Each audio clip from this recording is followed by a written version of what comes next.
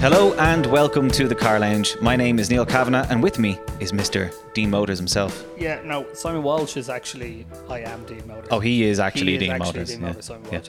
This is episode 7 of the Car Lounge. Unlike last episode when Simon and I rambled on for an hour and had a catch up after our long sabbatical, we actually have a guest on this month's podcast who we're really looking forward to talking to. Our usual ports of call, because we're back to business as usual. We are in the Deane Motors showroom. We're in the room we call the Car Lounge, and we usually talk about the car that's in the Car Lounge each month. Only this month, it's not a car. It's a motorbike. It is. It's like an armchair on wheels. It's 1996 Harley-Davidson Electroglide. Electroglide. So for any of you who are into motorbikes, the only Harley-Davidson that I ever knew about was the one that was in Terminator years ago, the Fat Boy. That was the only one that ever actually wanted. But this one even has air suspension, loads of flashy lights, chrome. It's like the width of a car, isn't it? Like, you know, it's sort of, it would rival like a Ford Ka or something. You know, if you're an it's probably as heavy as one. Gentleman and you're lacking in some areas, that is the bike for you. Yeah, hair is what you mean, isn't hair, it? yeah. If you're losing hair, yeah, exactly. Yeah, yeah, because you can wear a helmet covered up. No, it's an amazing. It's just absolutely ridiculously big. The leather looks like the most unbelievable. I haven't sat in it yet. You've driven it, haven't you? You wouldn't be able to fit on it. You're too short. I'm too short. Yeah. Well, you're only about 2 inches long. It makes all the difference. 2 inches that counts. God. But yeah, you've driven it, haven't you? Yeah, I drove it up the road. You do actually have a bike license, don't you? I do. Yeah. Yeah. I decided not to drive the bike anymore after I went off it up the road. My own fault. You were there that day. Yeah, we had a lads' evening planned in the Deane Motors showroom. Was actually just new at that stage. Yep. We had a lads' evening planned. We had a racing simulator. We had steak for the barbecue. Simon arrives in with a broken foot. Yeah. I being a hero up the road, let's just say, I kind of messed myself up. The bike shot up into the air and then landed on my foot, and I shattered it. So it wasn't the most sexy of all things. Okay. And I came in, but I was committed to staying there and having a good day all night. But it turned out my foot was shattered. We made you go to hospital, so that was the end of that. But that didn't happen on the Harley. You still stayed here, though. Did we? You did. Oh, my wife took me and you stayed here, had your barbecue, had a great day and left. Did we? Yeah, that's what real friends do. It sounds like something we would do. Yeah, there you go. Anyway, that didn't happen on the Harley when you took it for a spin. No, the Harley's beautiful. So you literally went up the road and back, because we haven't mentioned the mileage on this. That's the unique selling point of this bike. There's 500 miles on it from new. And it's a 1996. So it's barely... it's like a new bike. Yeah. It's essentially a brand new bike that's 15 years old. And if you can't ride a bike, it's a beautiful piece of furniture. And you could sit on it. It does look very good in here. It's like a 2-seater couch. So that's our first port of call. Actually, before we go to our other one, we need to mention the competition. So our sort of last month, we kind of did this on the spot, off the cuff, bit of a competition. We threw it out there. I was opportunistic. There was a car sitting outside the Car Lounge. The keys were in the ignition. I could see it was warmed up. So turned it on, gave it a few revs, recorded it, and we put it out there to you to see if you knew what it was. Simon, you said you knew pretty much what it was. Don't reveal it just yet. But now that you know what it was, were you right? Of course I was. Of course you were. Of course you're going to say that. Interestingly, we actually got quite a lot of guesses. People were on the right track with this. They were guessing 4-cylinder cars, which was correct. And considering we don't sell a huge amount. We don't sell a huge amount. So there was a few guesses for the 309 GTI we have. There were a couple of guesses for the I love just saying this, any excuse to say the name of this car, the Fiat Tipo 16 Valvole. That's the one, yeah. There were a couple of other random ones that were just way off, but one person got it right. Just one. Have you got his name? Her name? You know who he is. Who? In fact, you were just texting him moments ago. Who? My wife? Mr. Prestige Transport. Stephen got it right. Stephen Brady got it right. I'm not giving him a prize. Now, this is the thing, because we said, we mentioned there'd be a prize. We joked about an evening with you. Now, for some really bizarre reason, I can't really figure out, Stephen politely declined the prize, so I don't really know why. You get to see me enough during the week. Exactly. So, well done, Stephen. You got it right. And you don't get anything. No, definitely not. Right, our final bit of housekeeping before we come to our special guest is motoring moment of the month. We didn't do this last month because we had several motoring moments of 4 months. What was yours? I kind of had a few. I really enjoyed. We had a lovely Cosworth come in, 2.5 16 valve manual. A Mercedes 190. Yeah, 190 Cosworth, sorry. Not a Ford. Had a couple of automatic ones before, and I'm not going to lie, I was slightly disappointed. Drove them and I was like, yeah, it's grand. I kind of didn't really get it. Bought this one in, really nice car, had a load of work on it, engine was rebuilt, took it down the road, and it was serious crack. It was proper quick, it was good fun. So I haven't driven it. Yeah, it's really good. It's going to be controversial here, but I'd rather it to an E30 M3. I just would. That is controversial. Yeah, I just think it's cooler. And better value. Yeah, only about... By a lot. It depends what sort of model you're going for, but that would be... Yeah, that'd be, half the price? At least. Jeez. Yeah. Okay. So and it's an unusual colour as well. Almondine. You love saying that. I knew that's why I teed you up there. Yeah. The previous ones you've sold are black, I think, weren't they, or a version of black or whatever. Yeah. And a silver one, I think you had. Silver one, yeah. Silver one with tartan. They're a cool car. They are. They're rare now because so many of them have been trashed, so there isn't a lot of them left. Yeah. Well, my motoring moment of the month, I used to always be jealous of you because you had an abundance of riches because working in the motor trade and working with brilliant cars. Now that I'm working alongside you in Deane Motors, I now have been afforded lots of opportunities for great moments. But mine was just one of those perfect mornings. Got up really early on a Sunday morning before dawn. Crazy. Yeah. I had any excuse to leave the wife and kids. Exactly. It didn't have to do breakfast with my 11-month-old. Brilliant. I had the E46 CS, which we have in stock. I had that outside the house, and my brother, who lives around the corner, picked him up. We headed off over Sally Gap, and it was magical. Sun was just coming up. In fact, I put a few photographs up of the car. There's just something about Sally's Gap. Yeah, and they've repaved a lot of it. Yeah. I know you're trying to reduce the tone here even further, but we're not going to go there. They've repaved a lot of it, and it is absolutely magic, especially in the sunlight. We were low on fuel, which was a bit of a problem in true Deane Motor style. But yeah, round trip down by Greystones to the favourite coffee haunt, and it was just a magical morning. Deadly. So yeah, that was my moment. Now we want to find out the motoring moment of our special guest, and there are a lot of young, talented racing drivers in this country, and we kind of want to... Me included. You included. No, I said young and talented. But we want to shine a bit of a spotlight on them here on the Car Lounge. And this month we are joined by a double British Formula 3 champion, a Formula Libre Ireland and Boss Ireland champion, amongst many other accolades, it must be said. And in 2021 he competed in the European Michelin Le Mans Cup Series, and his name is Cian Carey. Welcome to the Car Lounge, Cian. Thanks for having me, lads. No hassle. So what was your motoring moment? Imagine, we're bragging about having loads of opportunities for motoring moments. I'd say you have some significantly better ones than us to pick from. Some months, yeah, but I've been trying to think of this month. And to be honest, I live quite a boring life when I'm not racing. He's been. I'd say you come across as a very boring person. Oh, no, I have nothing to talk about. But probably the last race of the season, that's classified in the last month. So in the Algarve in Portugal, Duquesne V8 amazing Nissan track. Oreca LMP3. So savage. That is that's the car I've driven this season, and that's been my motoring moment of the month, I think. Okay, well, I don't think we can beat that. I mean, just to even drive that track he's an overachiever. He's an overachiever, yeah. We're just going to cut this interview short now because we can't stomach the rest of this. He probably would have been as quick as I was that weekend, so whatever both of you were driving, I think he's could have been as quick as what I was in Portimao. You should have seen me over Sally Gap. It was amazing. Oh man. We want to come to the LMP3 stuff because that's been your year this year. And a dream for so many people to drive any sort of an LMP car. But that's obviously not where it started for you.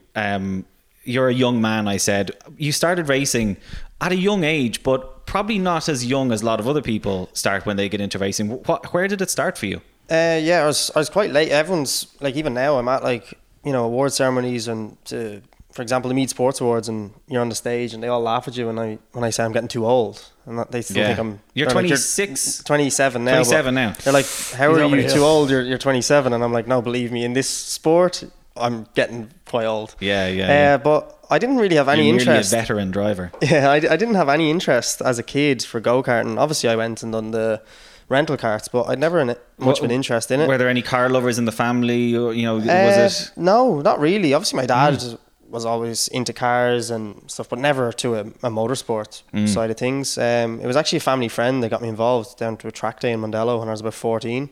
Brought me for a passenger lap, and I didn't think this was even allowed. And from that day, I was like, forget about everything else in life. This is what I'm doing. Oh, deadly. What car was he driving? Mitsubishi Evo 7. An Evo 6. That's cool. Yeah. That's a nice car to be doing. That was good. That was a good opening to your career, I suppose. It only done about 3/4 of a lap. Do you know New to Old in Mondello? Yeah. Yeah, it shot itself just before. it seems but even right, at that, and how upset he was with how much money it was going to cost, I was still like, I don't care. This has been the best thing ever. Jesus. The old wind there, sorry. Yeah.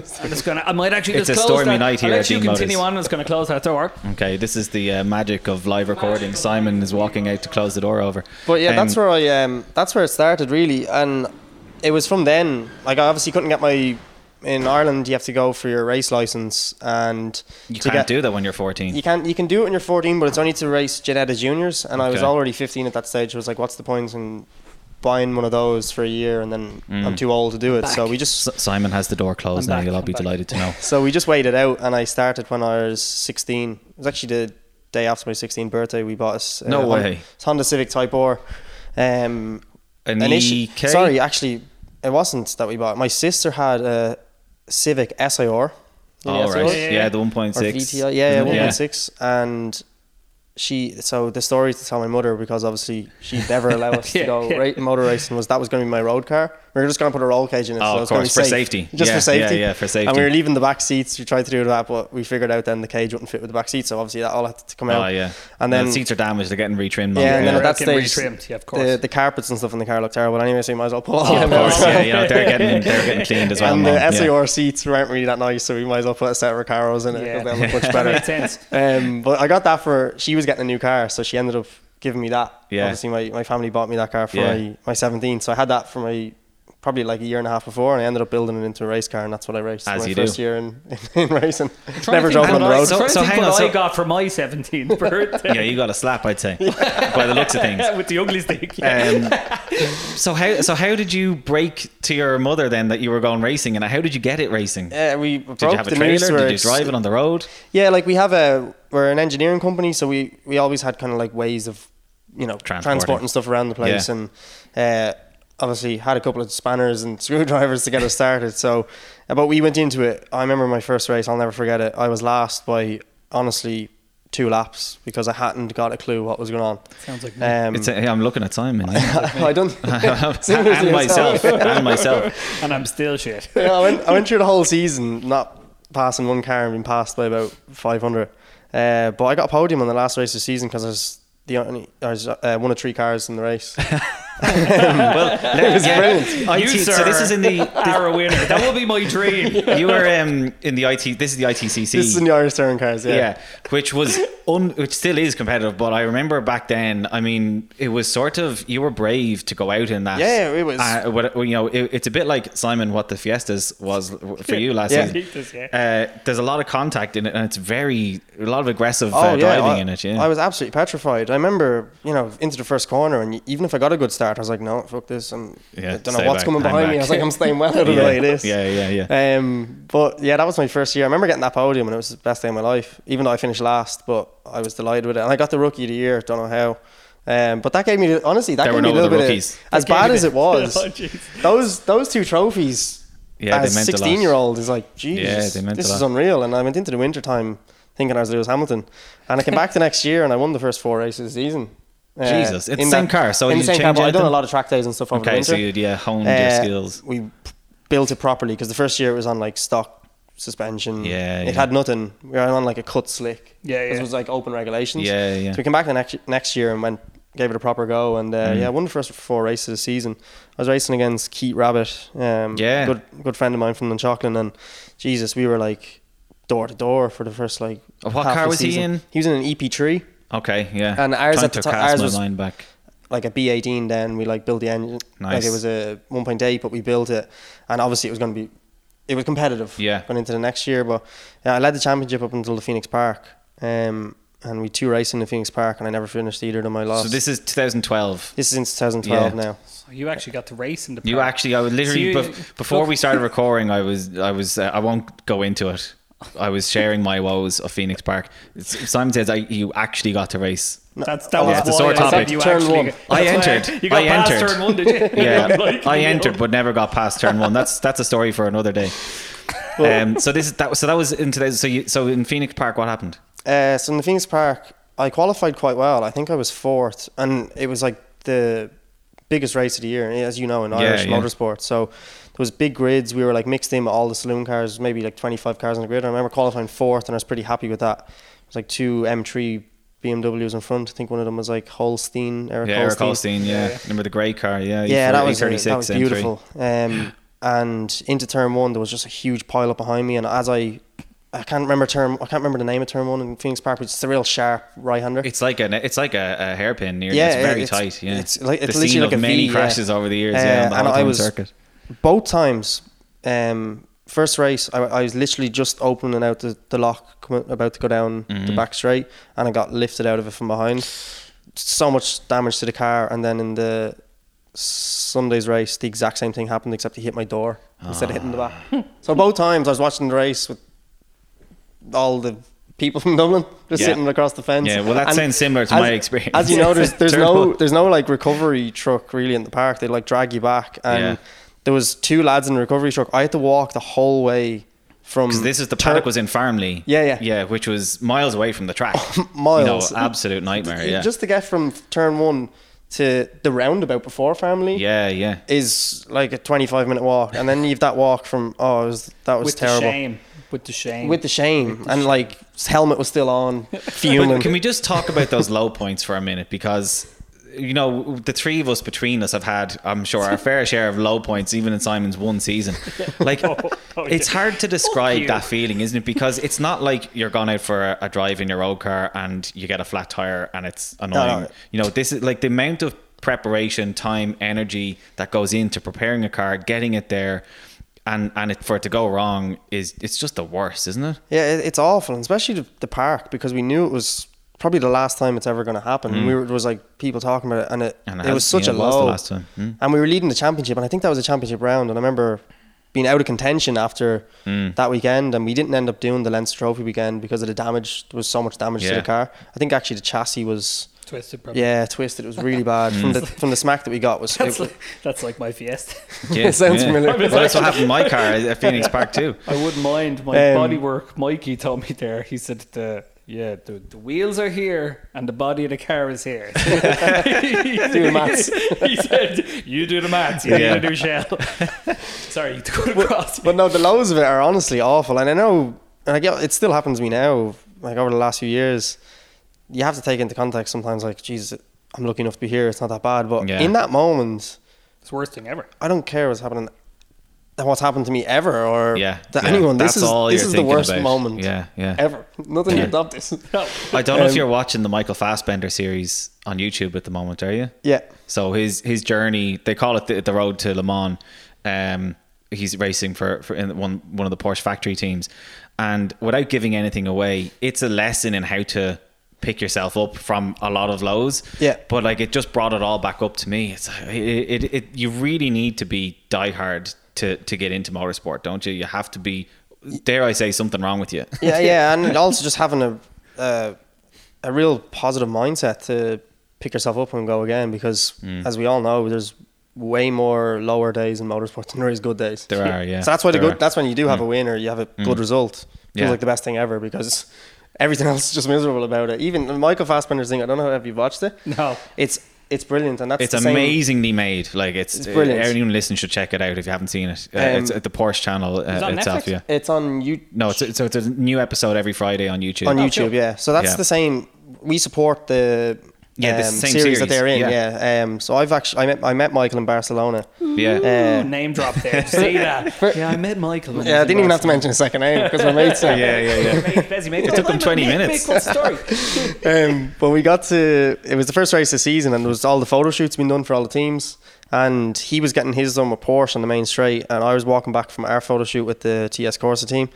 And I remember seeing him, and like that's a Hollywood A-lister. And I was like, oh, God, this is my one opportunity to get to talk to Michael Fassbender. And him being Irish as well. I was like, so you strolled over, soft day, Michael. He was he was walking back down towards the pit lane. And I was like, I'm going to catch up. And thank God I was on my own. If anyone's seen me, Ursula, my partner, came to all the races with me, but she was back in work at this. She would have been like, you're a loser if you go and talk to him. So uncool. And I was walking Let him come talk to you. I was walking towards him, and as I was kind of like doing that real fast strut, he turned around because someone as you were shifting towards him. What the fuck is this guy? What the fuck is this lad? And he turned around, and I still had my suit and stuff up. And he turned around because one of the lads was bringing his second helmet, and he went to grab it off him. Okay. And he actually noticed the Irish flag on my suit, and he was like, what category are you racing in? And I was like, I'm in the Michelin Le Mans Cup. And I was like, oh, lovely to meet you. Like, Yes, how are you? And we change numbers. Yeah, we walked the whole way back the pit lane together, and it was actually the most surreal thing ever. He never wanted to talk once about his career. And what he's done. I was like fascinated with all the Marvel movies and stuff he's been in. Yeah. No, that's what that really does come across, isn't it? Like he is. I tell you what. So he takes it very, very seriously. But I tell you what was really kind of actually really worrying as someone who is very unfit. He talks about someone who is unbelievably fit, the physical. How draining it is to drive one of those cars for a stint, for an hour and a half stint or whatever. And he's someone who's like in his prime. I know he's a good bit older than you are. We wouldn't call him a young talented driver, but he is a talented driver nonetheless. But it is unbelievably physical, isn't it? Like it's crazy. You look like you're in good shape from here. Yeah, I try, Jesus, but like it's weird. It's gas because most of the guys, the pro guys, as I've been classified as this year, even though I've come in as a rookie, but that's their job. They leave the circuit on a Sunday evening and they've nothing to do for 4 weeks, so they're out on the road bike and they're training.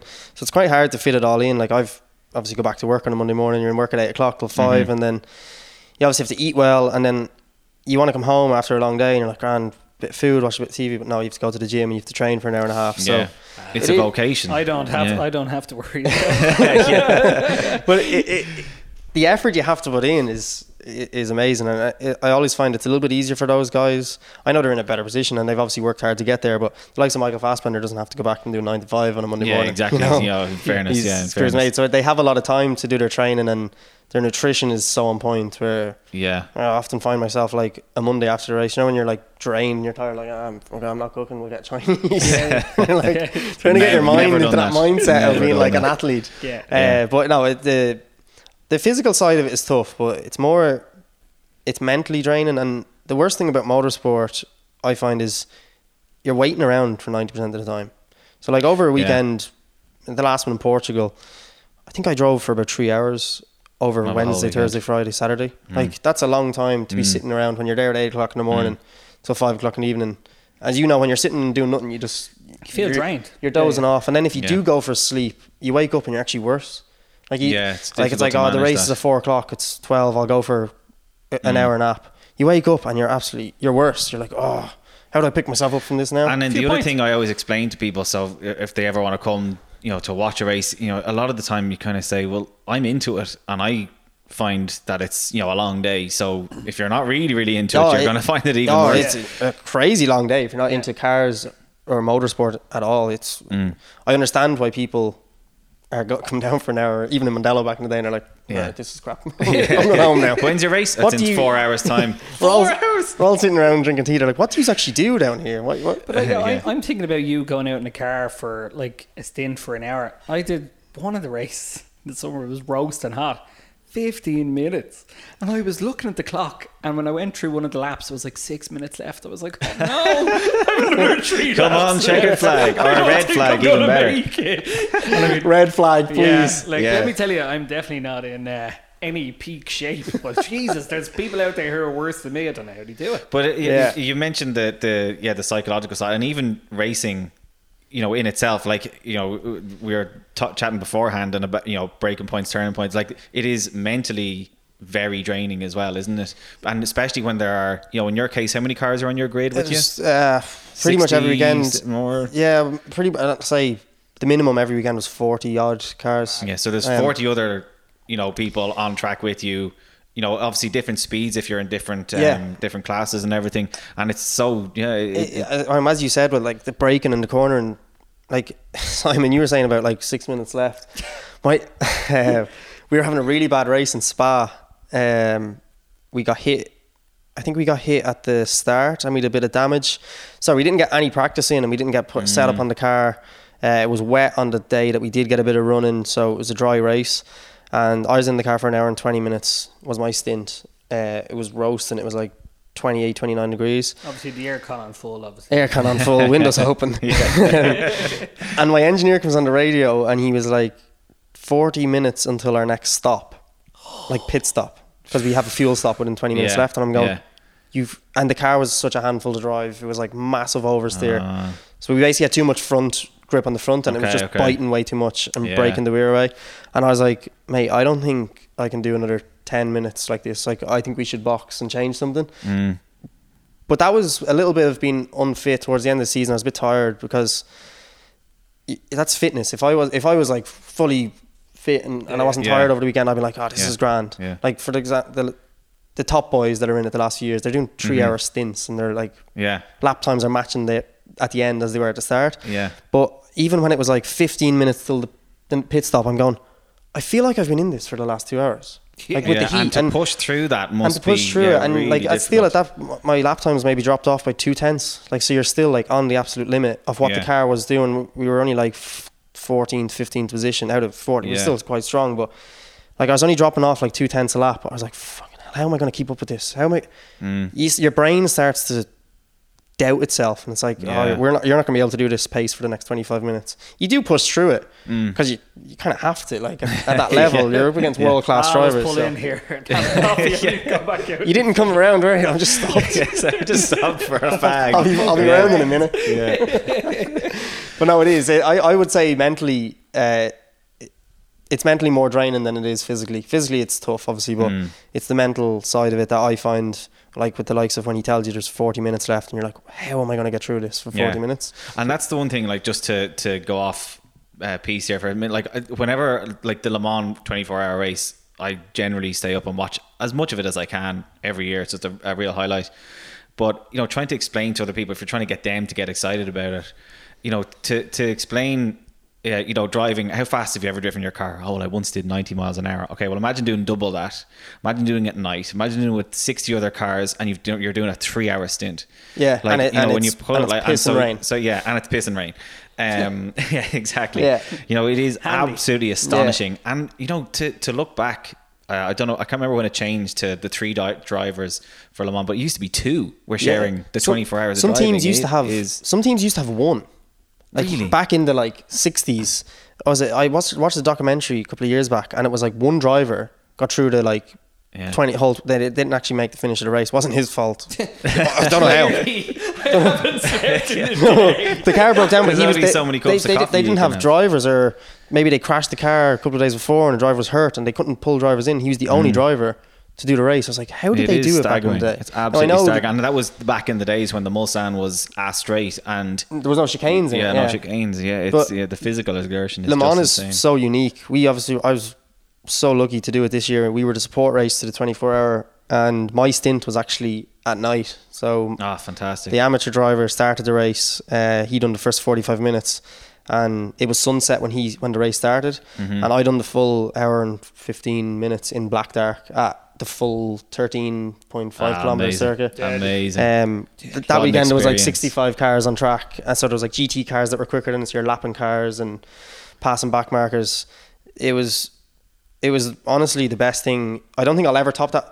Hour and 15 minutes. That hour and 15 minutes was too short. That's one of the stints where you're looking for an extra 40 minutes not to come in. Wow, this is just every lap. I was like, gone down the Mulsanne or through the Porsche curves, black dark, and there's just like the blue back marker lights are flashing on the gantries, and you're like, there is something about nighttime there, isn't there? It's so special. I think you have to be there. I've never been to Le Mans. It was the first time, so let alone driving it, but like the smell of the barbecues when we were like going down the back straight, you're like, this is nuts. No way, you can really smell the barbecues. Oh, honest to God, because like you can see the smoke coming across, because there's like there was only, now normally there's 300,000 people. It was quiet this year. At Le Mans, manufacturers. I think there was only 100,000 spectators.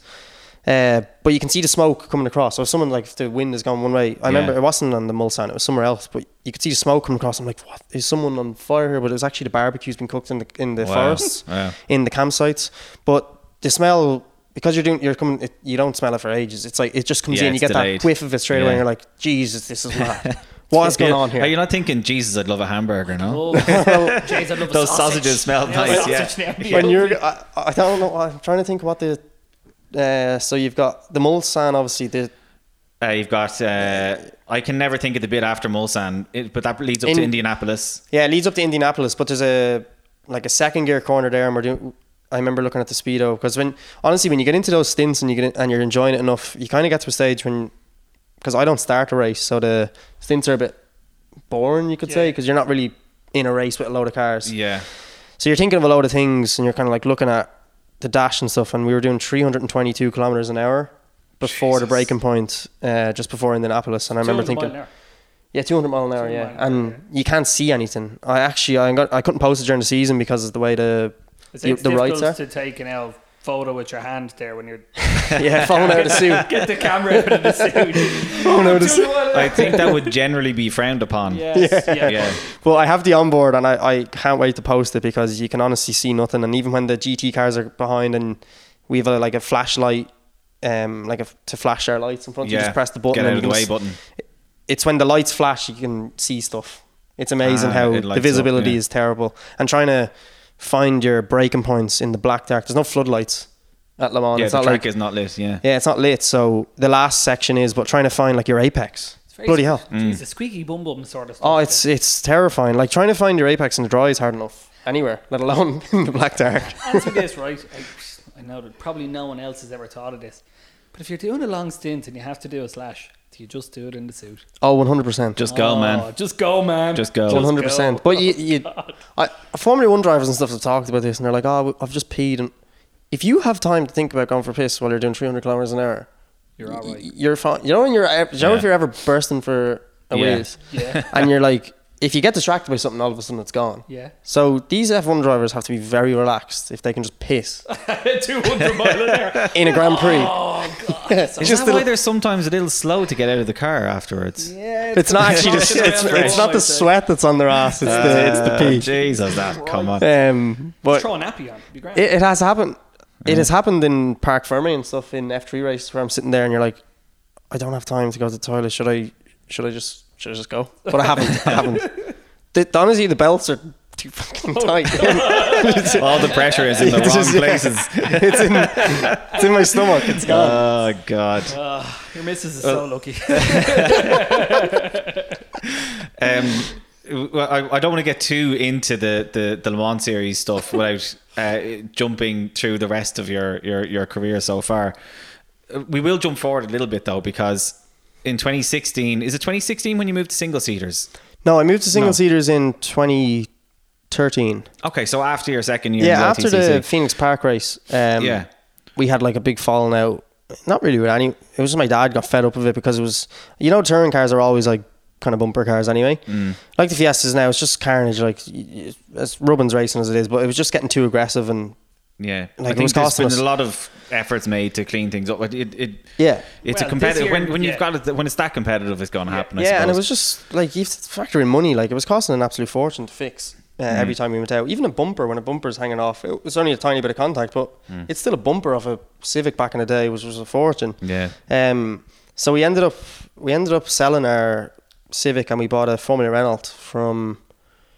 So this was the European series, wasn't it? Formula Renault was support series for Formula 1, I think, wasn't it? Yeah, they would have. We weren't racing in the European, but we bought one of the current cars.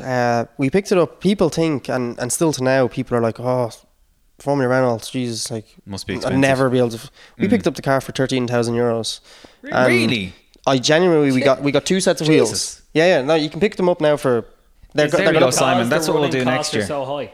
No. Oh, I was going to say it's like genuinely it's a well, I'm glad it's a Clio engine. Yeah. The 2-litre Clio engines. A Sativ sequential gearbox. So there's no clutch, just clutch off the line. We got one set of wheels with the car, set of wets.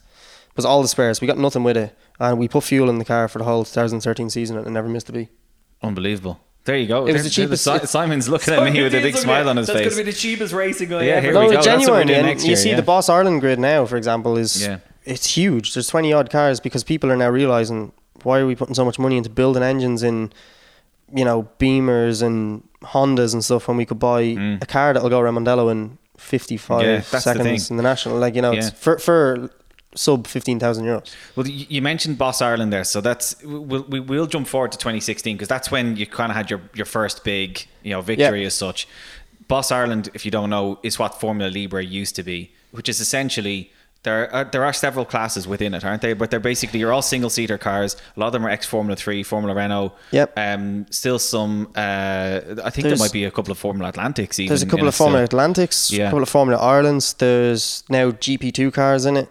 Yeah, so it is competitive in that there are seriously fast cars in it. Radicals and stuff actually also. It's everything. Right? Boss basically stands for big open single seater. So whatever the hell you have, that's what it actually is. I didn't know that's what it was for the first 2 years. Actually, I just thought it sounded cool. But like a boss.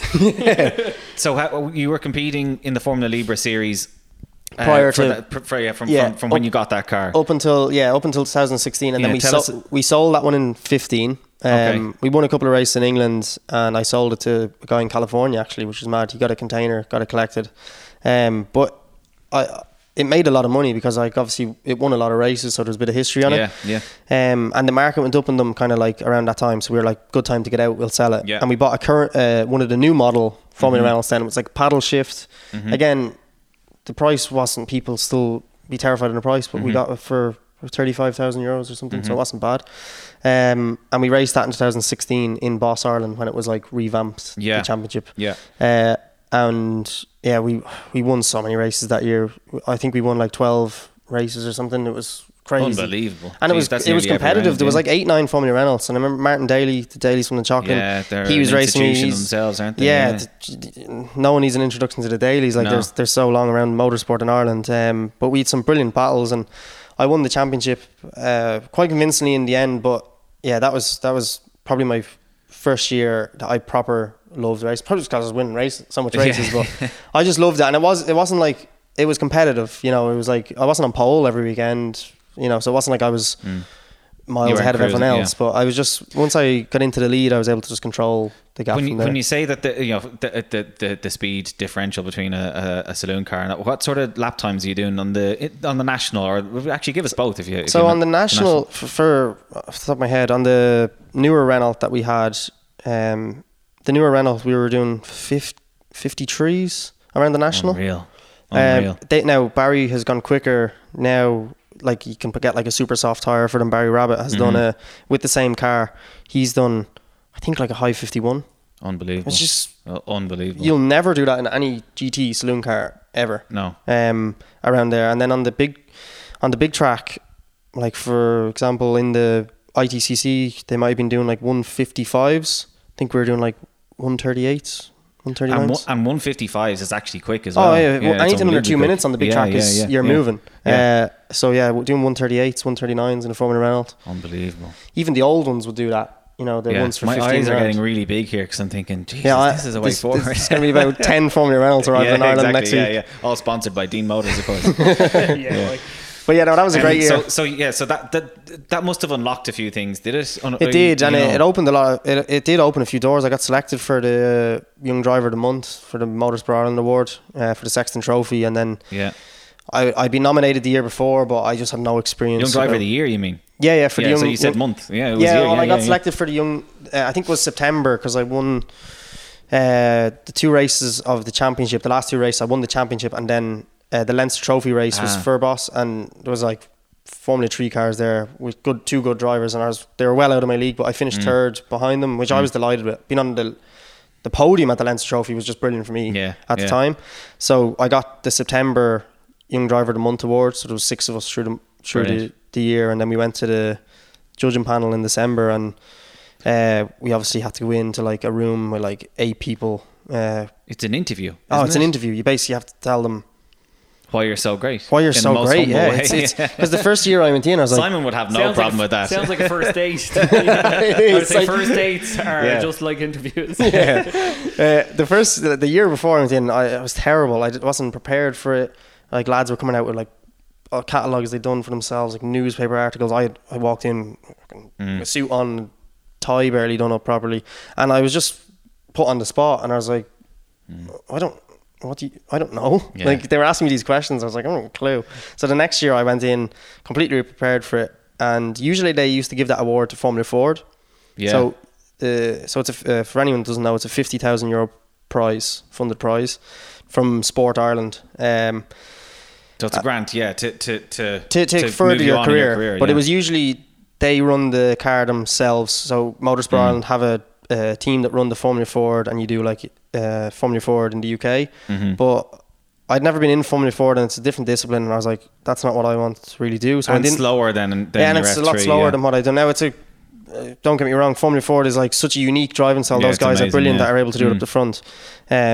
But it's just not what I was visioning going forward. So I went in there, and I think I kind of like shocked a few of the judges, because they were like, who are you coming in here to like tell us I want that 50,000 because I want to do this.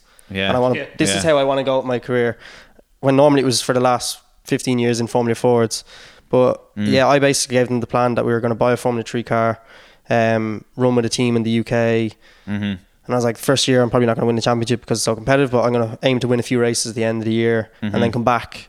I'll do a 2-year plan, and the following year I'm going to come back and win the championship. And I remember leaving, I was like, geez, they probably hated that. I was probably like way too over the top with it all. Who they is probably this hated rogue? it. But I got into the final 3, and then there was one of the drivers in it. I was like, he's definitely going to win it. He's like young. I was 22 at the time. I was like a bit old, but I remember when we were in Abbottstown in the Sport Ireland campus, and my name was called out at the end of 2016 to win the award. And amazing. It was when you're 22 years of age, and like, forget about even the €50,000, which was what we needed to go racing anyway, because we wouldn't be able to go to England without it.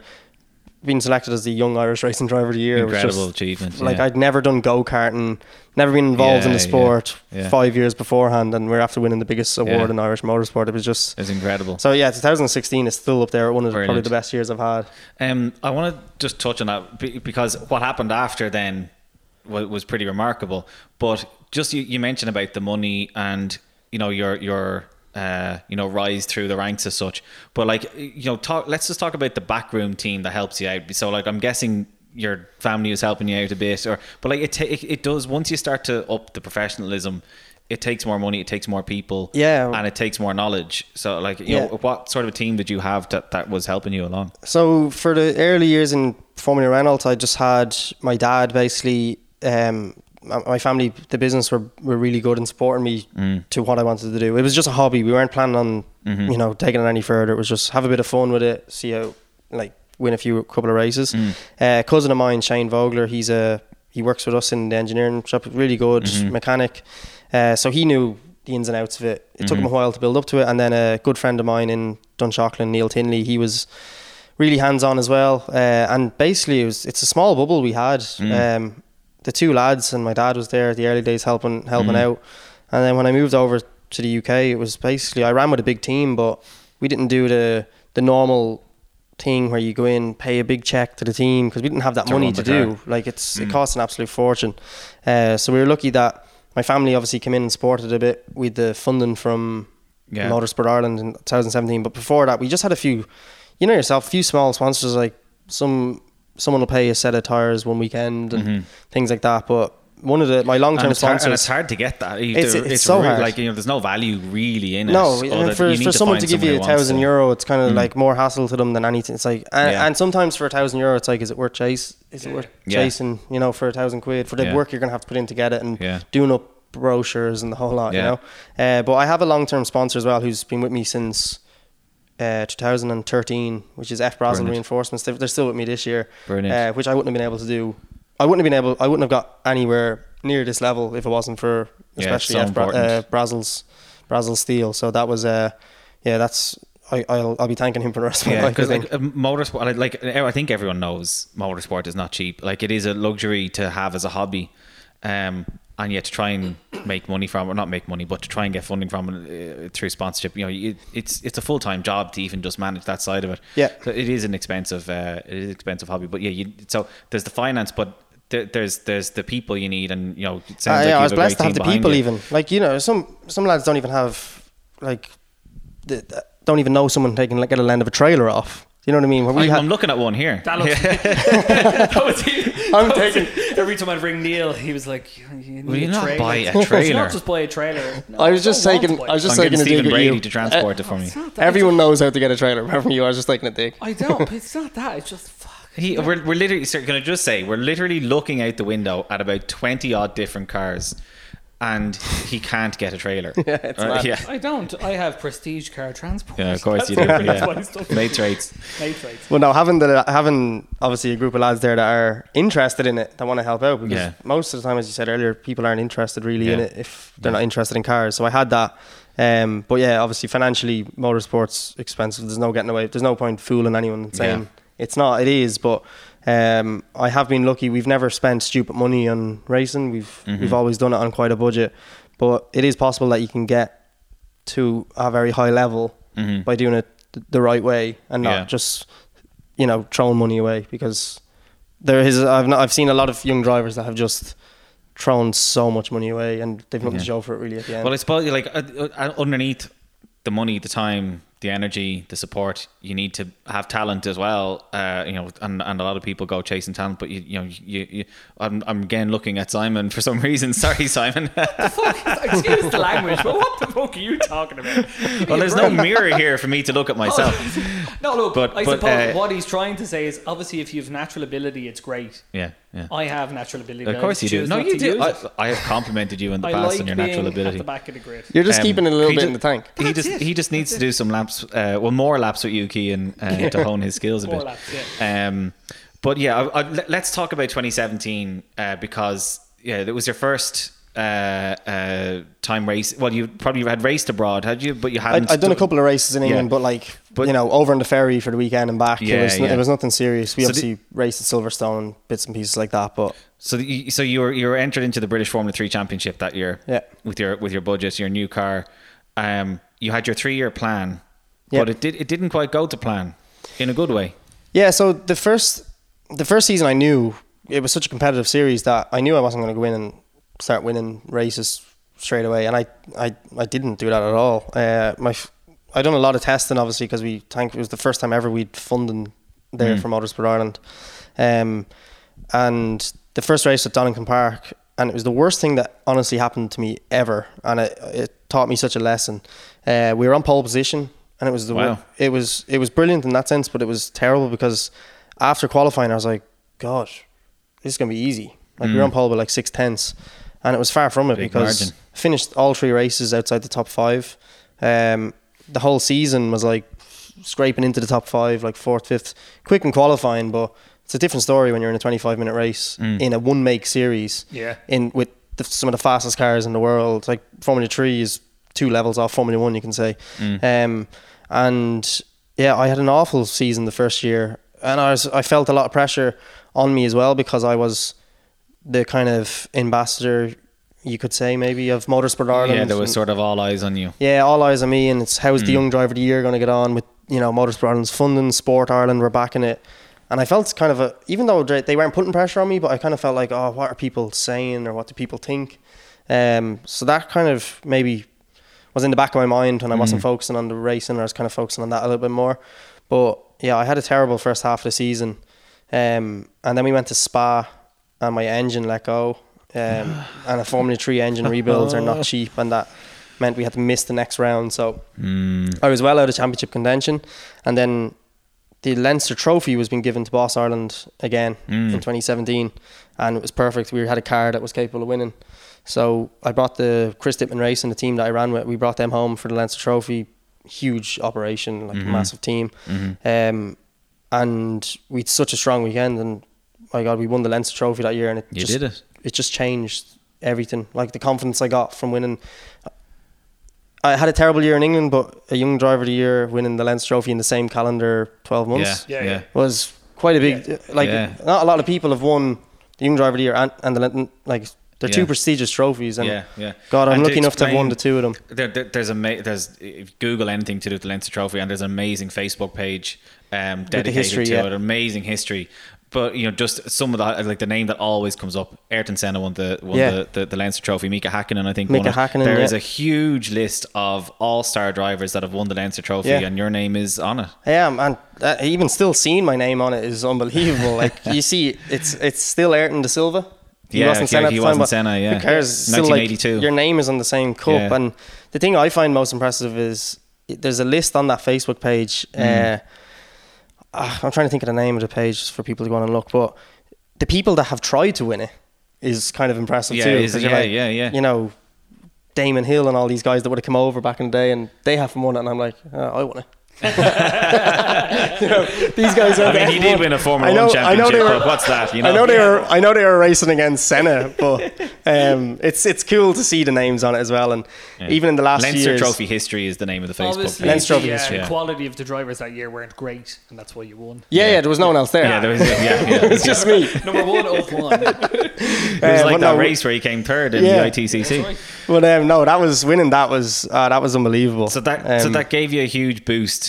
For you decided to go back to the UK, didn't you? Yeah, we still had one round left of the championship. You still have one round in Oldham left? Park in 17. My favourite track. Yeah, what a circuit. It's the only track I've ever driven in the UK, but it's my favourite. Well, I think it's the best one in the UK. I generally do. It's unbelievable. But I mean, back and granted, I was 5th, 6th every weekend. I wasn't performing anywhere where I should have been.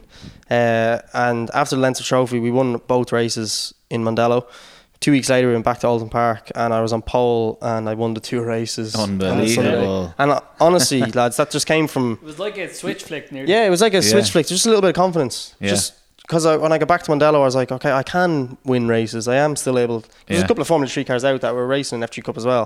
But obviously, I had that advantage that weekend because I knew I'd really done that many laps around Mondello compared to the English lads. But. When we won in Oldham Park, then I was like, well, I did kind of say to the lads in Motorsport, and I was going to win a few races towards the end of the season, and then next year I'll have a crack at the championship. So you're still on track. So I felt a little bit okay. Obviously, looking at Oldham Park, looking back, and I'm like, if I picked myself up a little bit and put a bit more effort in, I could have won maybe the championship that year. So where did you place in the championship? 4th, which wasn't bad. That's not bad. Yeah, it wasn't bad, but I was consistently finishing 4th, 5th. Every weekend where lads were winning races and then getting DNFs, where I was just never had enough speed to be first, but I was always just behind that leading pack of 3 or 4, finishing 4th, 5th, which is good consistent points. But yeah, it was good, and considering I missed the round at Silverstone and Spa because of the engine failure. So put it in context, and it's an amazing result. And really, look, I'd take the Leinster Trophy all day over that. If badge someone had of pride, told me, do you want the Leinster Trophy or do you want the British F3 title, I would have taken the Leinster Trophy because you might never get the chance to race for it again, let alone try and win it again. Yeah, because generally given to Formula Fords. Now, it was always given to Formula Fords. It's been switched around a couple of years, I think, recently. They're swapping and changing it a bit, and I don't know where it is. I don't know where it's confirmed for next year, but if it is for Boss Ireland next year, I'm definitely going to come back and try and, because I'd love to win it. I think it's only been won 3 times. I'll get to that story in a while, but I should have won it 2 years ago. But I think there's only one person that's won it 3 times, so I'm still, I could say, young in that sense. I'd love to, maybe take a couple of records if I could in Ireland, and be able to win it 3 times would be unbelievable. Have your name on it 3 times would be amazing. One is amazing. Yeah. That means you'd be 3 times better than Ayrton de Silva, I think. Yeah, that's how that works. 3 times still, better than him. Yeah, even he was in F1, but who really cares? No one watches that anyway. So you finished 2017 on a high. Yeah, no, I finished 2017 on a high, and then we done a full rebuild on the car, and I was confident. So you kept the same car. Kept the same car, stayed with the same team, because I was confident going into the next year. Same again, but better. Yeah, and we started 2018 like it was unbelievable. It was like a dream. I won first 7 races this season. I won the first 7 races. First 7 races. So we'd 3 races in Donington Park, won all 3 of them. Pole position. I actually wasn't on pole for any of them. I was second for all 3 races. Won the 3 races. We went to Snetterton, won the 3 races, and then we went to Silverstone. I won the first race and stalled off the line in the second race. And I remember after leaving Snetterton, I remember thinking to myself, I was like, if I finish anywhere but first now, it's going to be terrible. Like second on a podium in British F3 is brilliant. Yeah. And I was like 15, 20 cars on the grid. And anyone was good enough to win. They're all very good drivers. Yeah. And I remember that day when I stalled and everyone's like, we're leading the championship by like 60 points. I was like, that's just terrible. It's absolutely terrible. And then the following weekend, I went on like a terrible streak. I would say at that year, because I was finishing like second and third, and I didn't get a win for like God, love him. 5 races. And I was like, that awful? And we were still building up the championship lead, and everyone's like, brilliant. And I'm like, this is terrible. But you had the taste of the victory. And when you're winning, when you were winning 6-7 races, anything after that is not going to feel, great. Yeah. Even though you were building up the championship lead. But I remember finishing like third, and my dad was like, everyone's delighted. You're like, we're extending the championship lead, and I'm like, that was a bit shit. It's nowhere near. That's the only thing I can never get into my head. When I race, if I didn't come first, right? Even though I'll never come first, but if I didn't come first, I'd never be happy. But even second wouldn't be good enough. You're forgetting about the point that you want to go out and do it in the first place is to enjoy it. And you do enjoy it, but I always say, but it's the only thing that but like the nature, it's called racing. The object is to get in front of the car in front of you. Yeah. So like if you're not doing that, it's not much crack. It's like you don't enjoy something if you don't. No. If you're not good, not that I'm not looking at you saying you're not good. Just if you're. But like here, look, pot calling kettle black here. Like, but no, it is. It's so your confidence was. Your confidence is through the roof, and look, it was still brilliant finishing second and third. But when you're in the mindset of winning, and you want to dominate, and you get in, and you're trying to make a career for yourself as well, so you want to win as much races as possible. Because what's on the line? So like, if you win, is there because a lot of people, even at the amateur levels, like Simon and I are going, is there no prize money? No, that's what everyone asks as well. But, like, so what is on the line? Is there a guarantee of anything with F3? No, there's nothing. There was a really good prize in 2017. It was to test an LMP3 car, which I'm doing now. And that, to me, at that time, I was like, that would have been an amazing opportunity. Yeah, progression. The year I won the championship, there was a voucher for packet of smokes. Grand Prix racewear in England for I don't even know how much the voucher. Good stuff. Great stuff. Mm-hmm. But I got an under gear top out of winning the championship. Oh, right, okay. Oh, nice. Brilliant. Nice. I needed that. Thanks a million. I know.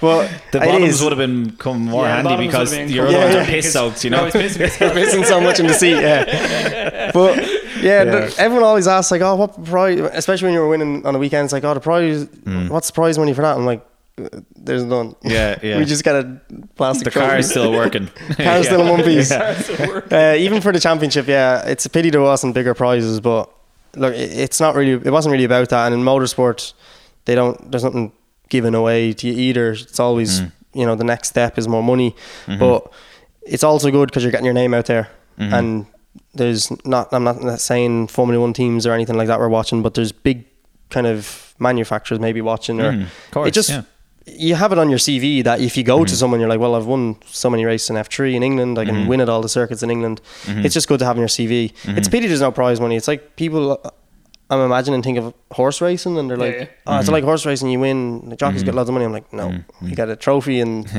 a Burger King on the way home. Pat on the back. Yeah. Still though. But we won, it's the old glamour of it. It sounds amazing.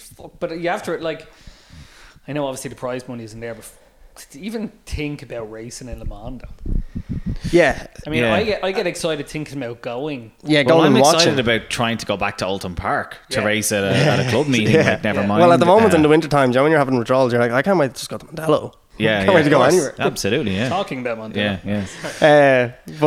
But so at the end of 2017, did you have any more race wins? Or were you on the podium? Those two races in 2018, we had the 7 wins. We won 11 races that season. We finished the year strong. Won 2 races at Brands Hatch. That was 9. And then we had like a win at Snetterton and another win at, I'm trying to think what other circuit we went to in 2018. Anyway, there was another win at like Silverstone or Brands Hatch or one of those places. We were at Brands Hatch twice. We were at the Indy and the Grand Prix circuit. Okay, so we went there twice. We won one there. So we won 11 races in total that season out of 22. You absolutely dominated. You led the championship start to finish. Yeah, from the first weekend to the last. And I think the way it worked out, we didn't even have to, with the way the points were, we didn't even have to do the last weekend. But obviously you're on a high and you're going to want to do it and win the championship on a high. The last weekend actually, was cancelled because of the rain at Silverstone. I've never seen rain like it, but we done qualifying. We were on pole position, and it was a bit bittersweet because I wanted to like hopefully win the race and win the championship on the last day. That way, but I was still on pole, and it was a good way to kind of finish the weekend. It wasn't like I'm after qualifying 5th and we're winning the championship. So you were a year ahead of schedule here on your 3-year plan. Because you had said fail twice and succeed on the third chance, but you had won it on your second season, which is unbelievable. We'll fast track through 2019 a little bit because it was a similar story. Yeah, we done the exact same again. We won first 5 races of the season. The reason we done that again was because we didn't really have we didn't have the money to do anything else, because when you go up to the next, we were never going to Formula 2 because it's a big jump. Formula 2 is huge, a huge jump, and it's just huge, and I was too old. I was honestly too old. There's like the 17-year-olds racing in Formula 2. So I wanted to kind of make the move to GT cars or endurance racing. That was always sort of because I wanted. What was your goal? Past that. It was always obviously to race at Le Mans, to be in endurance. Maybe there's so much people think it's like, but if you don't make it to Formula 1, there's no career. There's people getting paid money to race. In fact, you have a longer career, really. You have a longer career outside of Formula 1. Because, just to put in context your age a bit, like the gentleman drivers that are necessary. Yeah, they're 60 years of age. 60s. Yeah, 60s. Yeah, so Simon, there's still hope for us. Yes. Yeah, exactly. Yes. Good gentleman drivers. All we need is deep pockets. But sorry, you wouldn't qualify, Simon. Yeah. But that was always my goal, and we didn't have the money to do that in 2019. So we just we're like, look, we'll do the same thing again. We can do it on a budget. And I was really good friends with Chris Dittman that owned the team at the time, so he looked after us like incredibly well. I brought my own mechanics. We obviously had engineers to do the data side of things, but I brought my own mechanics to make it cheaper. We just kind of done it on a typical Irish way. Like I was like trying to save the euro here and there. So that's the way we done it, and it worked brilliant. The lads got so much, let alone the experience I got from it. Shane and Neil were my two mechanics. These guys 3 years before had never touched a racing single seater, and to the both of them, as much as me, like they have to keep the car going. They have to get a setup on the car. These two guys that came from no background, responsibility, huge responsibility. Something goes wrong, or the setup's like a not wheel right, wheel being left loose, or an engine cover being hanging off. You've come in on a black and white flag. You lose championships over those things. So those guys take twice as much credit as I get. I'm driving a car that's perfect, that's winning races. But your job's easy. Well, they're it's the real easy. heroes when you have a fast racing car, your job, honestly, it's easy enough when you're out in front and you're pulling away from the guys behind. But it's those guys that deserve the credit, because they put this car on the grid. I have to jump in, as you say, do the easy job, sit in and steer the steering wheel, as a lot of people think motorsport is. Sucking down a Burger King and a few smokes and a how is it that difficult? It's just driving. As people say. I do that every day. So 2019, you dominated again, didn't you? It was sort of a start to finish thing again. Start to finish, we won 10 or 11 races.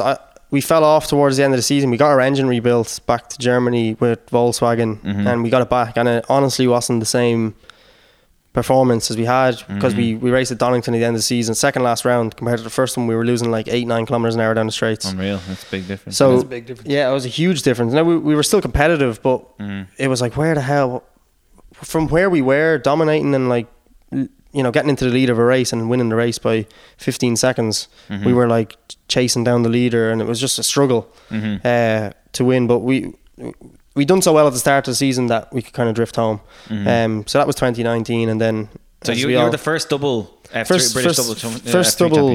F3 champion, British champion, but I think ever as well, because most people they move on. He loves doing these things. Of course, I have to get the little quotes in. Think about it now. The Leinster Championships. Well, I did mention at the beginning there were lots of other accolades. Yeah. You have to get them in. Yeah, you do. Of course you do. That's why we're here. I'm sorry, this podcast is meant to be an hour. We haven't got enough time for you to talk so much about. Well, we're already over that. So okay, you must have had a plan at the end of 2019. Yeah, you weren't going to do it again. No, I was definitely not. And we sold the car because it had won 2 championships. It was worth quite a lot of money, and a guy in the series bought the car to go and race it. But as we know from 2019, it was COVID a nightmare. Hit, so we ended up buying a car and coming back to Ireland just to keep my eye in, just to do something, because if you fall out for a year, it's very hard to get back at that level when the speeds are so high, and I was performing quite well, that I was like, a year out probably isn't going to do me any good. So we came back and raced in Boss Ireland again. The car we had was a very good car compared to the other guys that were there. It wasn't any more expensive. It was a Formula 3 car as well, but one of the current ones. It was like, there was way more expensive cars than it, but when I'm after being in Formula 3 for 2 years at a real high level, coming back to kind of like just a bit of crack and fun on the weekend, we won the 2020 championship in 2020, because that was the only option. It wasn't my plan to come home. I wanted to kind of do something more, and then we raced for the Leinster Trophy as well. So this is what you mentioned earlier. Yeah, this was should have been a double Leinster Trophy winning champion. Yeah, I'm gonna get upset. I got a bad start. The car I had was a Pedro Fida Toyota engine, which was older than a different engine than a Volkswagen. So the start procedure was much harder to get it off the line. Yeah. And I was terrible. It never stalled, but I was always losing places off the line. And in Mondello, as you know, there's no pole position. Both. Yeah. They're not slotted. They're just so really second places on pole as well. Yeah. And Paul O'Connell in his F3 got the lead, and he like a built engine, so like 300 horsepower compared to my 220. His was an older car, but as Mondello was just, it's so hard to pass anyway. And everywhere that I was stronger in the corners, he just down the chute, he was just gone. And I never had that braking distance. So I got really close every time at turn 1 on the brakes from his advantage with the engine. And every time coming through turn 2, I was like, if I'm brave enough here, I'll send one around the outside at turn 2. And Paul's a great driver, and I knew you're never going to give anyone an inch. He won this year's Leinster Trophy, didn't he? He won this year's Leinster Trophy. No, he didn't. He didn't. He was leading it, and he was leading. Fuel maybe or something, or a problem with the car. Sylvie Mullins won. Yeah.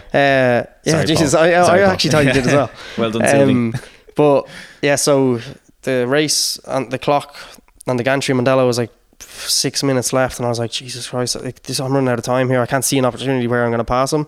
And out of the last corner, he got a little bit of a wobble, and it kept me close enough at turn 1. And I was like, no, I'm not going to try and move at turn 1. It's just, I'm too late and too far back. I showed him like I was going to go for it, and I cut back, and he went defensive, and then he was in the wrong position coming out of turn 1, and I remember getting on the throttle out of turn 1, and I was like, I'm just going to send one around the outside here. I don't want to finish second. I was like, in a Leinster Trophy, you don't, at that stage, when you're quick enough to win it, I don't actually care if I finish second, because no one go for a gap. Yeah, no one cares really, especially in the biggest race of the year. No one's ever going to care about second place, and the championship was already won at that stage. So around the outside I went, and fair play to Paul, he gave me just enough room on the curb on the outside. I made it stick. It's narrow there on the exit. It's so narrow. We went the whole way down to turn 3, kind of side by side, and then I just had the inside of the kink. Got the move done, pulled like a 6-second gap.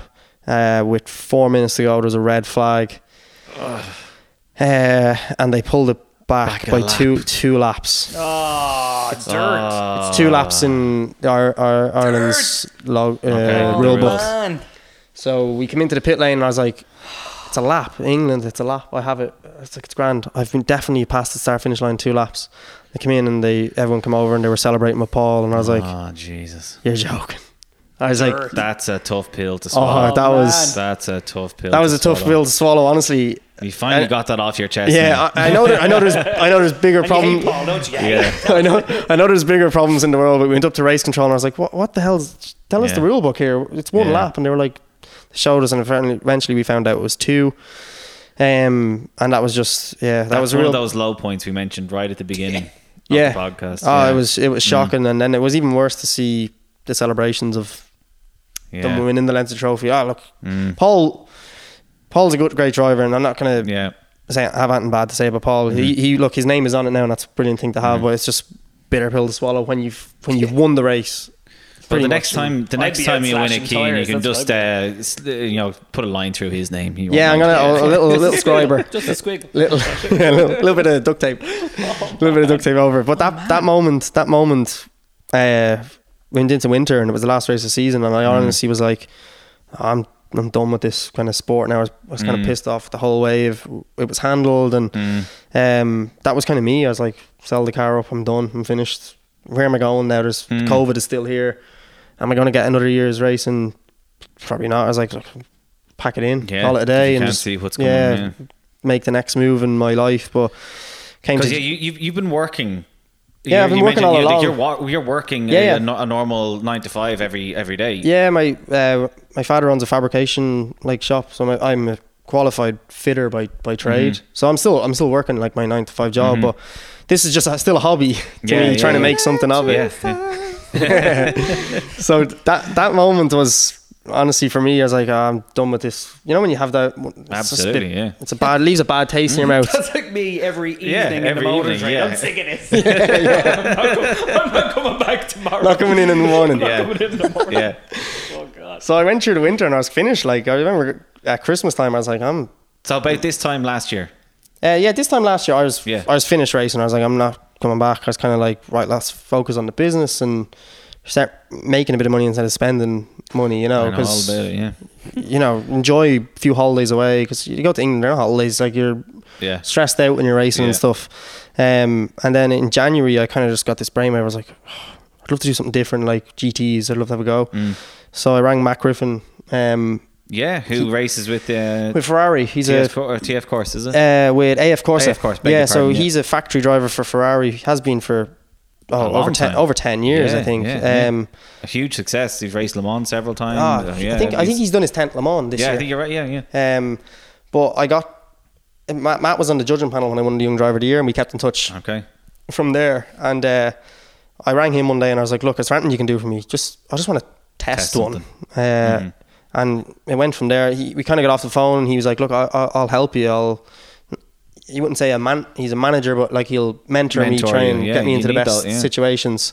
The rest is history, as they say. Like Matt was just brilliant. He was honestly the best person to work with ever. The contacts he has in the industry is huge. Within 3 weeks, very well liked. Within 3 weeks we were testing for Toyota Gazoo Racing, like the Works Toyota team in the UK, in a GT4 Supra in their British GT car. Had an option to do that, and then we were literally like very close to signing that deal, and we got a call from TS Corsa, who I raced with this year, Matt, kind of getting the connections together, and they were like, can you fly to Italy to do a test? And this was in first week of March. Granted, like there was no flights leaving Ireland at this time, and they rang me and they were like, we need you. This was on a Tuesday evening. They were like, we need you Thursday morning in Verano in Italy, which is like middle of Italy. So I'd be in a car. That'd be me. You're a glutton for punishment. It was an option. I was honestly thinking of driving, because I was like, guys, I was onto the engineer of the team. I was like, I've no way of getting to Italy.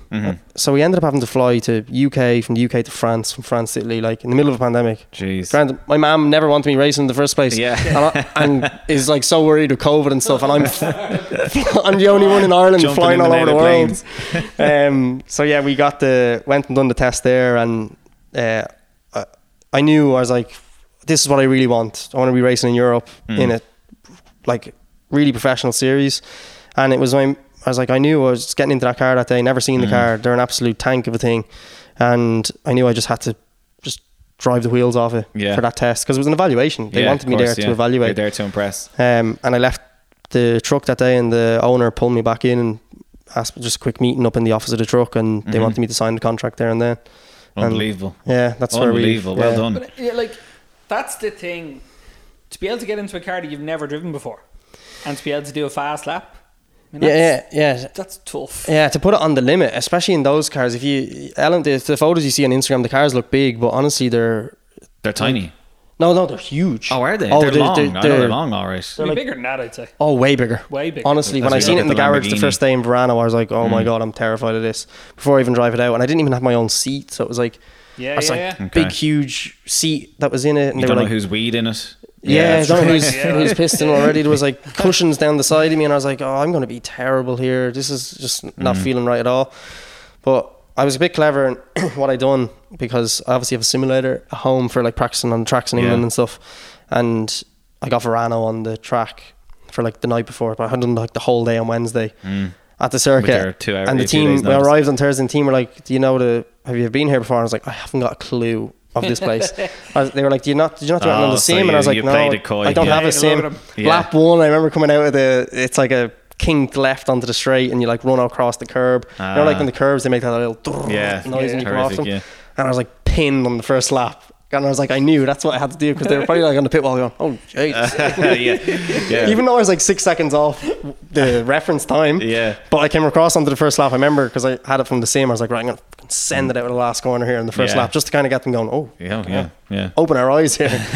But I chipped away during the day. They were very good. The engineer was very good in saying, like, we're not focusing on lap times, we just want to see how you progress through the day. So I was like, right, no pressure for the morning time, learn the car. And then in the afternoon they put 2 new sets of tires on. They had a driver the week before, and they were like, oh, this is data we have from a few years ago, but I knew it was the driver's data from the week before, because they were comparing me to him, obviously, because they were picking between two. And the last run of the day, on the old tire, I made a mistake on the new one. I went a 10th quicker than them, and I just knew kind of to myself, I was like, oh, grand, at least I'm even if I don't get the drive, at least I was quicker than that gun. Yeah. I was happy out going home. But yeah, that's what it's all about. But it's like everything. When you go rental go-karting or anything, it's like, I don't care. Once I'm quicker than him. Once I'm quicker than him, it doesn't matter who it is. Anything in life. It's like, once I'm better than him, I don't care. Never go karting with Cian. Yeah, don't bring me on a stag and go karting. I'm taking it too seriously. So just give us a quick rundown of this year then. You did the full season. Yeah, we done the full championship. Started really strong in Barcelona. Again, probably the worst thing that could happen to us, because I got loads of confidence off it, and I was like, oh, maybe this will be a breeze. We were like P1 in the morning session in Barcelona, never been at the circuit in my life. Only done like a half day in Verano a couple of weeks before, and in the afternoon session we were P2, so we ended up like P2 overall on day 1 and 2 against some of the best drivers in the world. Amazing. Some of these guys had won Le Mans, and I was like, this is fucking, I remember ringing home to my mum and dad, and I was like, this is fucking easy. Like, I don't even know how to drive this car yet. Like, this is mad. But I was buzzing. I was absolutely delighted. And then my teammate he's a gentleman driver, and like Pietro's seriously quick for a gentleman driver. It just it takes him a while to build up his speed. So in qualifying, we qualified like 15th, 16th, and he got caught up in a incident the first corner. We finished like 24th, but in the race, which was all right out of 40 odd cars. But it was my first weekend, and I was like, right, first endurance race. Jesus Christ, doing a pit stop and leaving the pit lane, I was like, what the hell do I do here? It's unbelievably daunting when you see the precision of it. Like, and you don't want to be the one who messes 2 minutes up in the pits or whatever. As soon as that car dropped, you used to be like wheel spinning, gone, making sure that like the light is green in the end of the pit lane. And there's no tire warmers. So I get into the car, brand new tires, stone cold against guys that have pitted maybe the lap before. And the guys on the radio, he's like, you're racing the guy behind and in front into turn 1. I'm like, on cold tires. So you turn into turn 1, there's nothing, and then the guys from behind are coming, and you're like squirming on cold tires. I was like, I'm way out of my comfort zone here.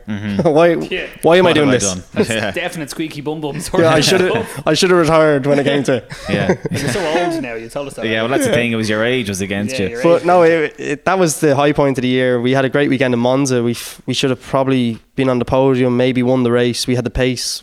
We were one of the quickest guys there all weekend, quickest team there. But we couldn't get the car into first gear in the pit stop, and we finished 7th. We lost like 30 seconds, and the leader won by 28 seconds. So what coulda, shoulda, woulda. We might not saying we could have won it, but the Leinster Trophy, just like the Leinster Trophy. But then we had Le Mans, which was a bad weekend for us, because I think I did 6 laps in practice, and it's a 13.5 kilometre circuit in the black dark. It was so hard to learn.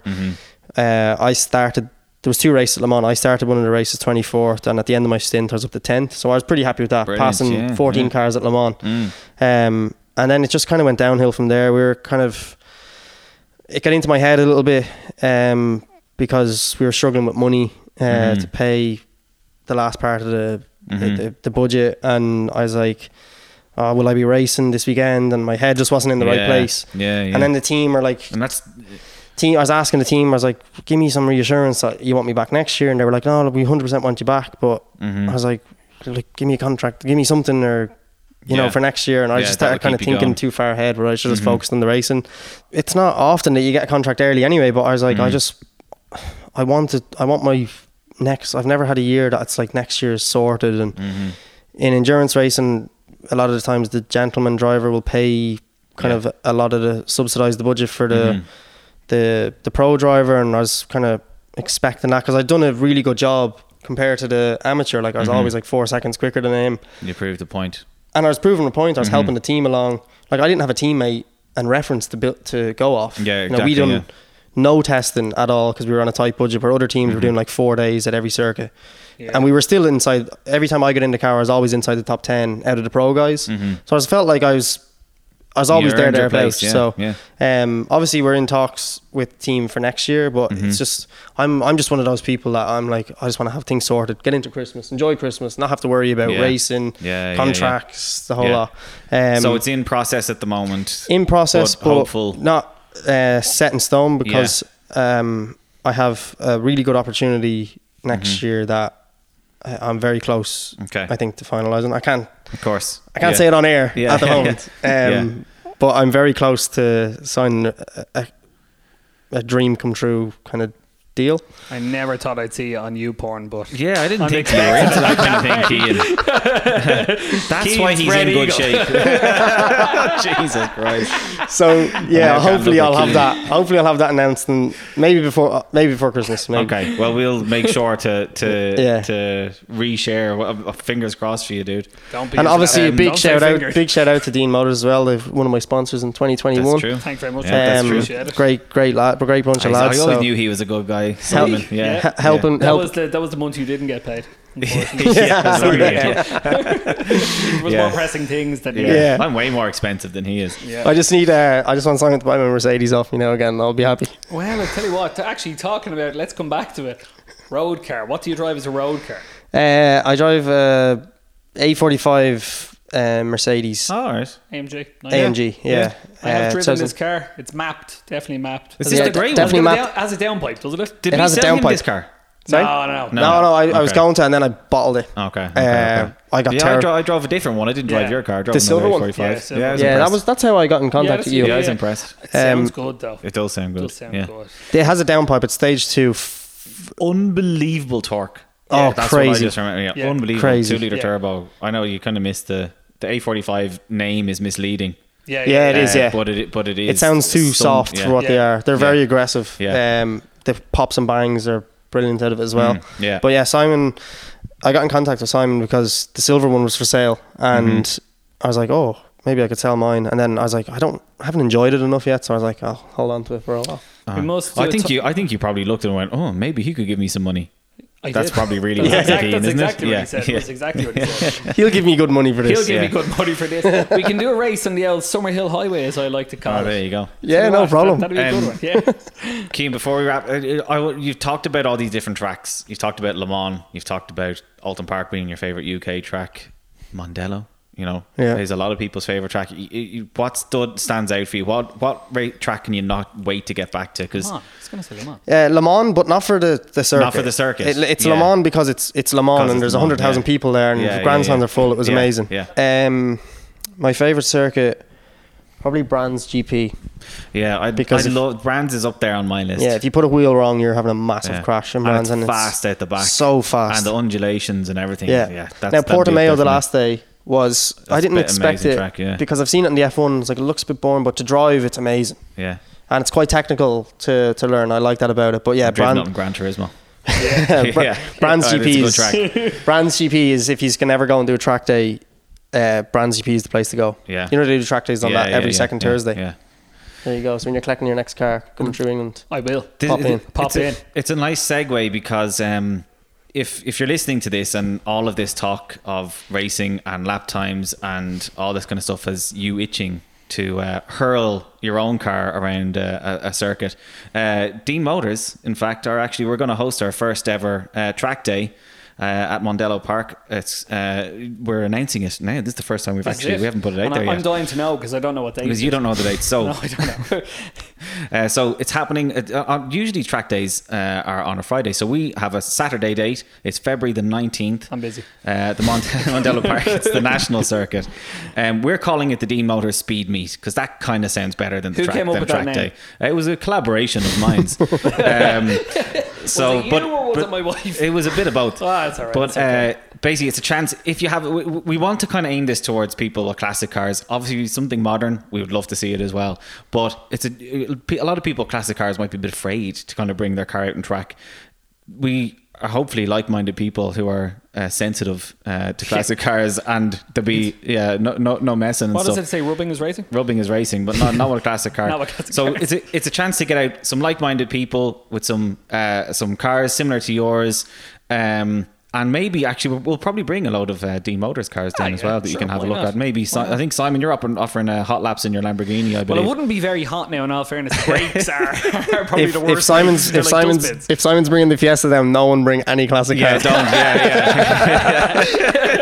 Rubbing really is racing. Exactly. Oh, but no, we're really looking forward to it. Obviously, it's in a couple of months' time. If you want to come along, places are limited, but they are live right now on our website. Presuming you're listening to the podcast when we actually release it and not 2 months after the event has happened. But if you go right now to deanemotors.ie/events, you'll find out everything you need to know and you can book your spot. It's going to be a great day. Hopefully we'll have a great mix of cars, and actually we're going to have it'll have nice lunch and everything lined up. None of your ham sandwiches here. Neil, it's going to be special. Of course it is. Premium, dude. Cian, before we go, we have to ask every single guest. It's a rite of passage.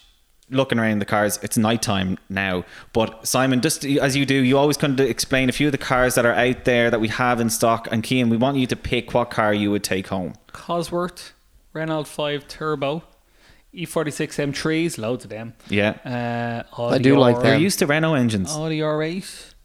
Maybe a few more inside next door. Lamborghini Diablo, Ferrari 360, Spider. What's doing it for you, Cian? Aston Martin DBS. Oh yeah, yeah. Come on, you forgot about it. Good choice. Oh, that's unbelievable. Yeah. I didn't even know you had it. Have you advertised that yet? Man, yeah, we only stuck it up during the week. I haven't seen it yet. As soon as I walked in and seen it, I was like, wow. I knew they were rare in a manual, but I didn't really know quite how rare. I think so. They made 2,500 DBSs. Yeah. I think 2,000 of them were automatic, and the others were manual. Like even when you go and look online now, in all of the UK and Ireland, there's 3 for sale, and ours is one of them. Yeah. Wow! They are actually have aged unbelievably well. Like I find it actually difficult with a lot of the new Aston Martins to know what's what. Yeah. Like I would see that and think, is that a new one? It doesn't. It looks like a 2017. It doesn't look like a 2009. Yeah, oh man, and it is an animal. I'd say so. It is an animal to drive. It's Neil was saying it's manual. Manual. Much better than the. It is misleading though, and I think we do indicate this in the ad. It says it's a 6 litre. It's a 5.9. Oh fucking! So we've misrepresented it. Yeah, we have to lower the price on that car. So you'll have to lower the price. Yeah, it's like we discussed the 560. Mercedes is in the car lounge before. 5.5. It's a 5.5. 5.5. Don't know why they do it. And I think it's the same engine size as the Lamborghini, isn't it? We figured out. 5.7. What's this? 5.7. 5.7. Oh, there you go. Cian's but definitely the Aston Martin. Yeah. You have to see it in the showroom to just see how spectacular they are. The presence. Yeah. So Cian's taken off in the Aston Martin now, heading home. Yeah, we're doing a swap deal for the M45. Yeah. Straight swap. That's a sponsorship deal. Straight swap. Cian, it's been absolutely brilliant having you. Thanks for having me, lads. I've learned a lot. I thought I knew about racing. I've learned a lot. We as I said, we do want to shine a light on some of Ireland's young racing drivers, and you are still young. You take that. You are still young. So yeah, it's been absolutely brilliant having you. We will be featuring hopefully a lot more of Ireland's younger racing drivers and supporting them. If you want to find out anything more about Cian, what he looks like, whether he actually is in shop. YouTube. No, sorry, YouPorn. YouTube. You can follow him at ciancarey.com. You'll find him on social. You're on Facebook. You're on Instagram. And we wish you all the very best in the series next year. We'll be following you. Jeez, there might even be a YouTube series on you sometime. Never mind, Michael. Me and my mate Michael's gonna have me on that next year, I think. Oh, is he? Oh, yeah, come. Yeah, we said we'll do it together. He has his own GT3 Porsche, doesn't he? He has a 991, I think, GT3 privately. So and there you go. Quickly, he doesn't pay a penny. You know, quick fact that I learned from that day. He's not a paid driver. He's not a paid driver, even though he's an amateur. And he told me walking down the pit lane on our exclusive chat that day that you and him, Bezzy mates. He had his acting career to fund his racing career. Really? Yep. He wants to be a racing driver from like a young kid. Legend. Yeah. There you go. New even more respect for him. Cian, thank you so much. Thanks, lads. We'll be back with another episode of the Car Lounge at the beginning of January, New Year. And we will not leave it another 4 months. We're never doing that again. Until then, make sure you're following Deane Motors on our social channels. Do check out the track day event that we have coming up, and we'll talk to you on the next one.